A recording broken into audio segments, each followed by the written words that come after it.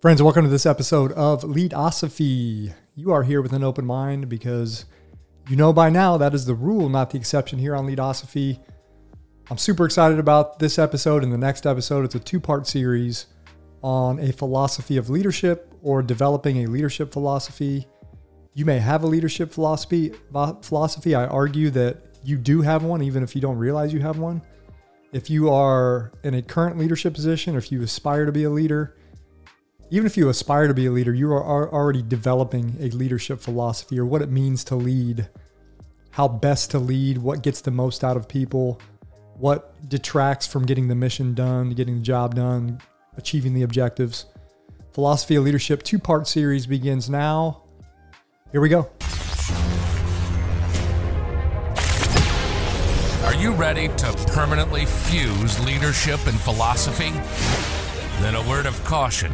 You are about to enter the fully abstract yet wholly concrete realm of Leadosophy. Our ideas are not always so clear and distinct. To validate this proposition, we welcome the host of Leadosophy, Tim Woody. All right, friends, welcome back to this two-part series on developing a leadership philosophy, talking about leadership philosophy, philosophy of leadership, whatever you want to call it. The first episode, I want to talk about my Leadosophy group. And I posed a question about leadership philosophy to the group. And I wanted to hear what others had to say about what is their philosophy of leadership? How do they lead? What's most important to them? And I thought that if I just asked them to describe their leadership philosophy in one or two sentences or a couple phrases or something along those lines to tease out kind of what's their fundamental assumption about how best to lead. I thought I could do that with just a quick prompt in my Facebook group. So I basically said, again, using one sentence or a couple phrases or something along these lines, can you share your philosophy on and of leadership?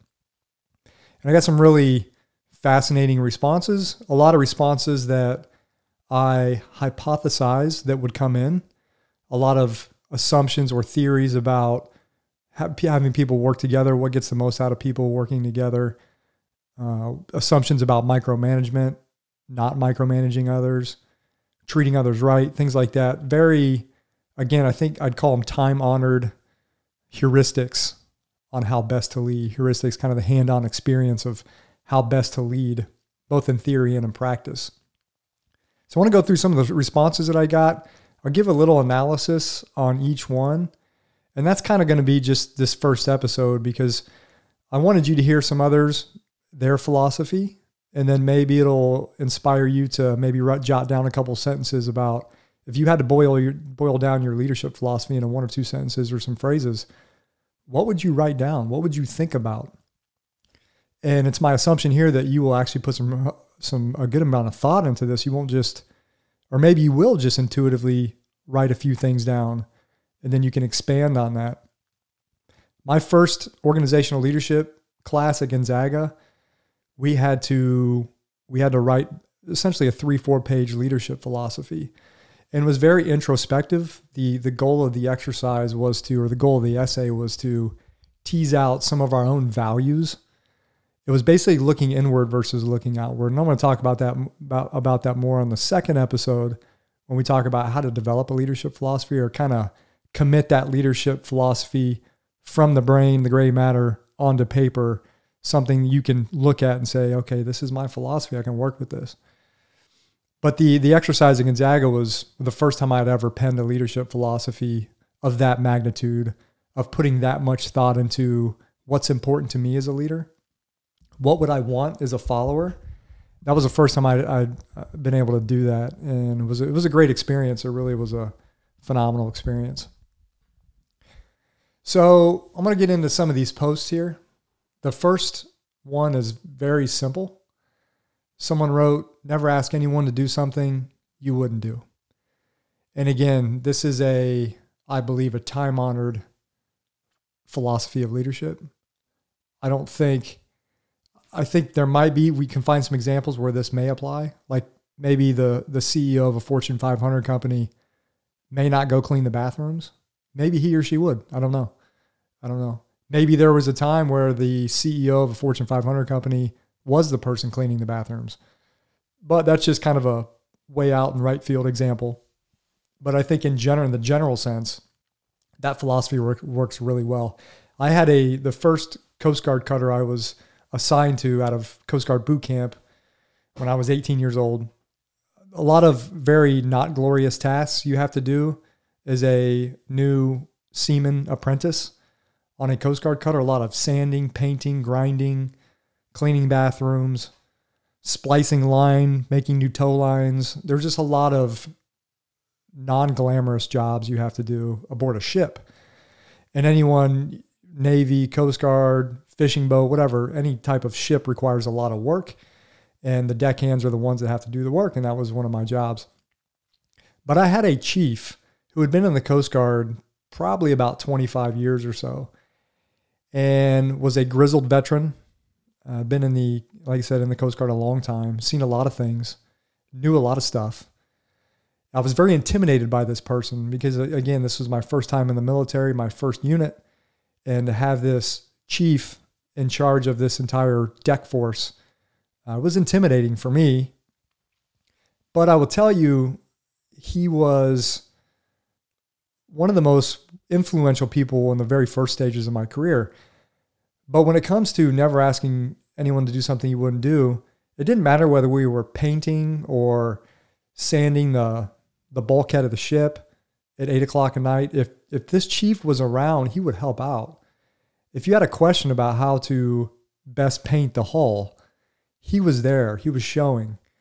And those little things, it really makes a big difference. I mean, here I am 26 years later talking about my experience with this person almost 3 decades ago and how he impacted me. So you can see right there, there's empirical evidence that someone who will never ask you to do something he or she wouldn't do themselves, it works. It's inspiring, even if it's little tasks. So that's the first leadership philosophy nugget that I was given. The second one was lead the way you want to be led. And I think this is perfect because it's very akin to the golden rule. Treat others how you want to be treated. Lead others how you want to be led. Do you want to be treated fair in the workplace? Do you want to have some autonomy in how you perform your job? Do you want to work without the fear of failure looming over your head? If the answer is yes to all of this and you're a leader, then lead that way. Make sure the people that are following you don't have the fear of failure because they know if they make a mistake, it's going to be okay. Hopefully it's not a catastrophic mistake. Hopefully it doesn't kill somebody. But we learn from the mistakes. And you're there to lift them back up if they fall. And again, that's just another time-honored leadership heuristic that I think applies almost across the board. I can't really think of a leadership role industry to industry that wouldn't apply. Lead how you want to be led. So that was a good one. The third one was interesting.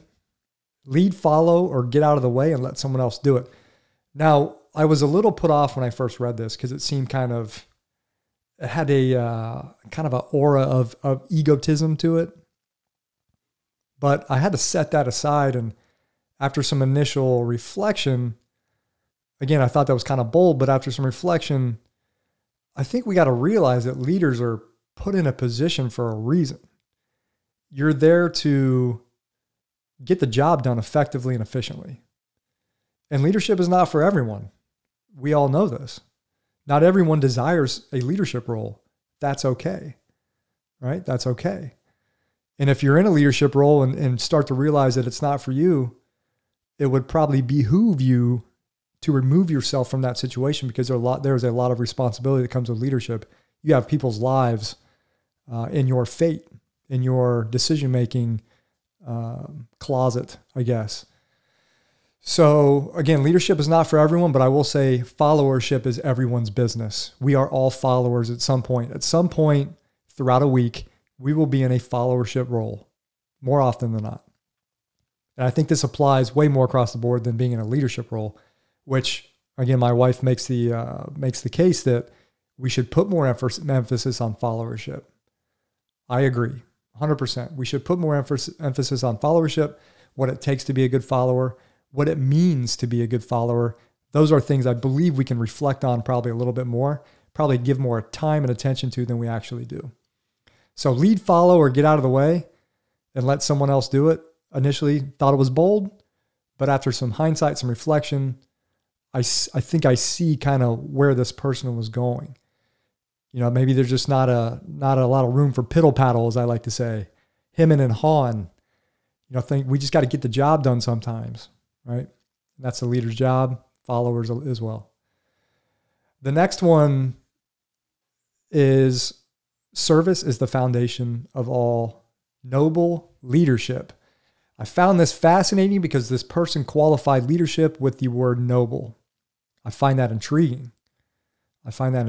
Noble leadership. We're not just talking about leadership in the general sense here. We have elevated leadership into something noble. What does noble leadership mean to you? Is it different than just leadership? I'm providing my leadership to others. No, I am providing noble leadership to others. And I think what this person is doing, and again, I'm going to make some assumptions here, but they're linking service with nobility.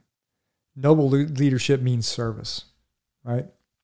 And I think here we get into the very popular 21st century leadership style, something that's very common now. It's very trendy, I think for good reasons, and that's servant leadership. And again, I think servant leadership has many connotations, takes many forms. I think if you're in a leadership role, you don't have to, but I think it helps to have a mindset of, I am serving others. I am serving the mission. I am serving the organization. Giving more than you take. Giving more than you take. It's almost, I always kind of look at it, when you're on a leadership trajectory upwards, the higher you go on this trajectory, the more you should be trying to give, the more knowledge, the more tools, whatever it may be, to help others succeed. So I like that one. Service is the foundation of all noble leadership. What is the definition of noble? We can't even define leadership yet. I'm not sure we can define noble leadership, but I think each one of us may have our own idea of noble leadership like this person probably does. And that's okay. The next one is very simple. The next leadership philosophy: allow others to do their work. Okay. I take it that this person has a very fundamental assumption that probably guides their everyday life and at work, maybe within the community in a leadership role. Micromanagement kills productivity. That's the assumption I take away from this one-line leadership philosophy: allow others to do their work. Micromanagement kills productivity. Those are my words. Those are my assumptions. I could be wrong. What do we get when we allow others to do their work? Does that mean giving them more autonomy? Empowering them more? I don't know. The next one is do the right thing. And Leadosophy likes this. Leadosophy also has some problems with this. And not necessarily with the person in the philosophy, just the do the right thing. The waters of the right thing, quote unquote, can be pretty murky. And if you've ever been in a leadership role, you know this. What is right? What is wrong? Again, I think there's a lot of gray on that spectrum between black and white, right and wrong. We talk about what is just. We get in very philosophically laden terms: just, unjust. We talk about ethical behavior. Again, doing the right thing is going to be highly contextual and highly leader specific. Until we're faced with a situation, let's just call it in the workplace, we don't know how we're going to react. We don't know if we're going to do the right thing. We don't know if the right thing, we may not even realize is the right thing until days, weeks, months later. We're just acting maybe on the best information we have. We hope we're making the right choice, but a lot of times we may not know. A lot of times we think we have nailed the right choice, and then a bunch of unintended consequences follow. And we're like, well, in hindsight, probably wasn't the right choice. So doing the right thing, I like it. I mean, yeah, I think we all want to do the right thing.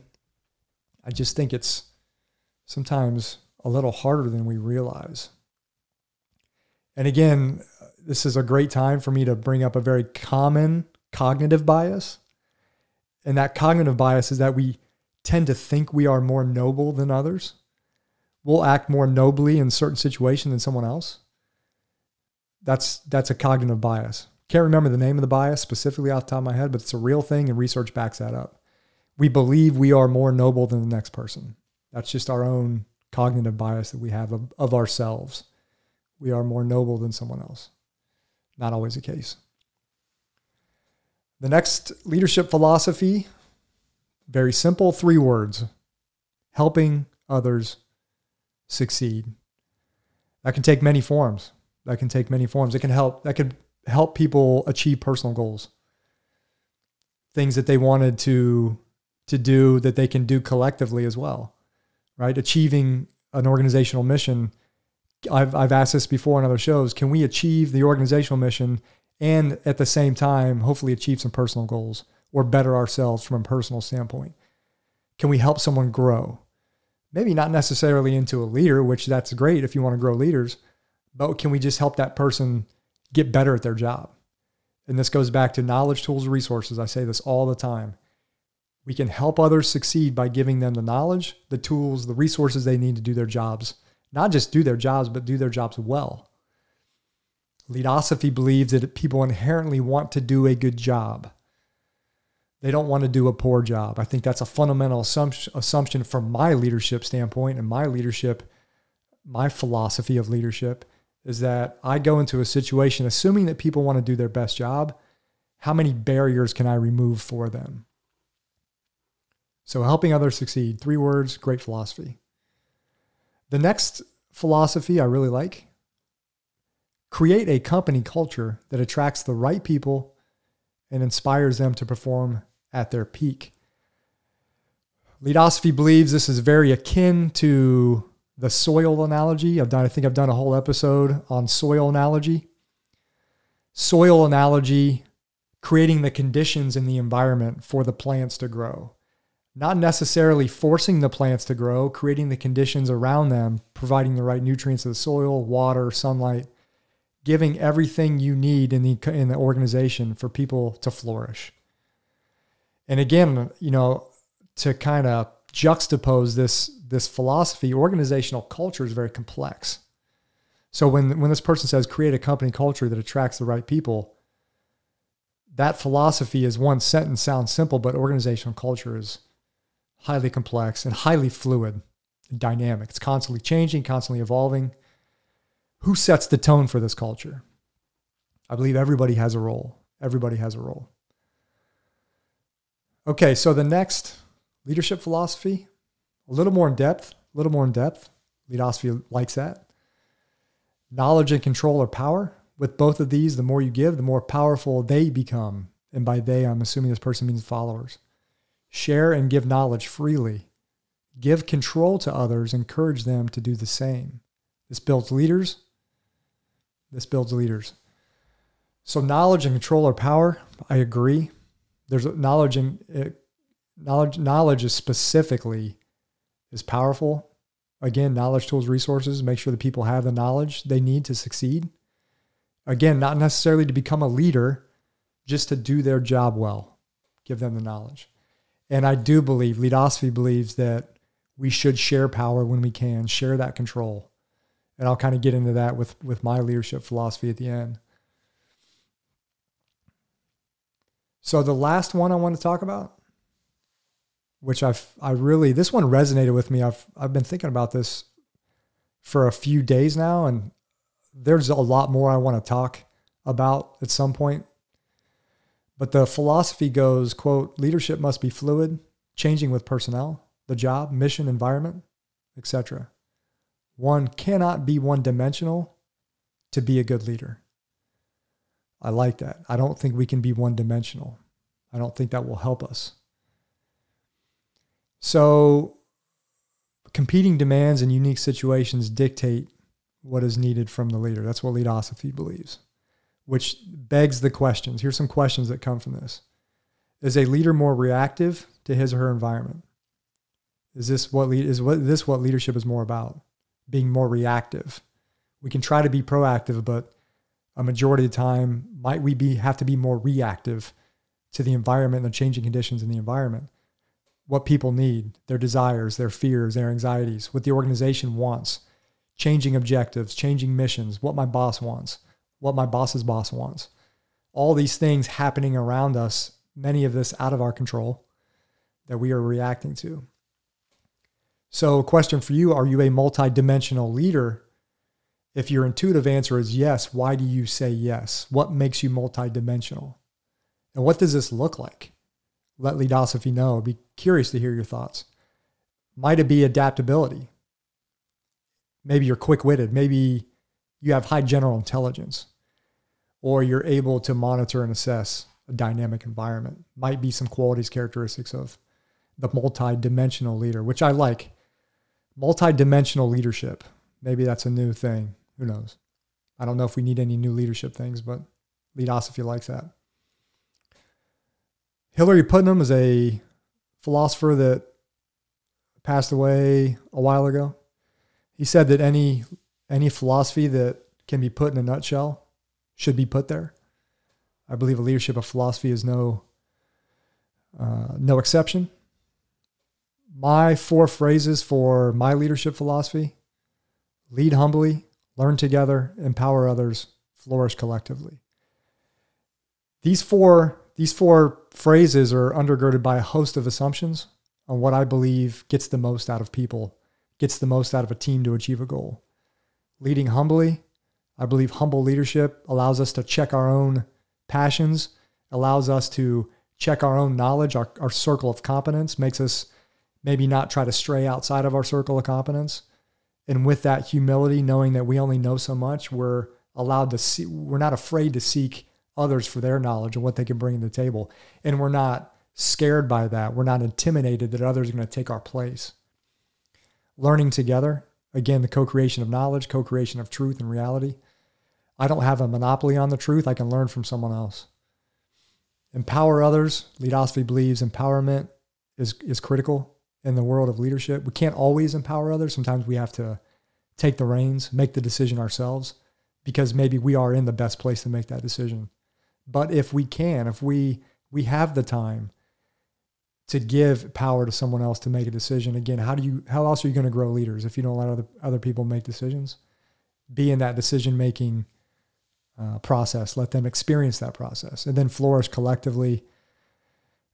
Human flourishing is a very philosophical phrase that Leadosophy is bought into. I believe in human flourishing. I believe in collective human flourishing. I believe that the more humans that are flourishing, the better. We are all better because of it. And I believe the workplace is no exception. I believe a leader's job in the workplace is to promote the environment. Go back to that soil analogy. Create the fertile conditions where people can flourish. And again, everyone has to discover their own idea of what it means to flourish. The leader can't put that on somebody. Leader can't dictate that. It's just creating the conditions where people can grow and achieve what they need to achieve. So I'm really grateful for the feedback I got on leadership philosophies, really short leadership philosophies. I appreciate that. Leadosophy is grateful. On the next episode, I'm going to get into your leadership philosophy. What is it? Have you ever thought about it? Why do you need it? That's what we'll talk about on part 2 of leadership philosophy, or philosophy of leadership. Hope you enjoyed this episode. Remember, Leadosophy is about using the tools of philosophical thought to deepen our understanding of leadership and of life. Thanks for watching. Thanks for watching and listening to another episode of Leadosophy. If you liked what you heard today, hit that subscribe button and check out Leadosophy.com and learn more about Tim's ideas on philosophy and leadership. We'll see you next time.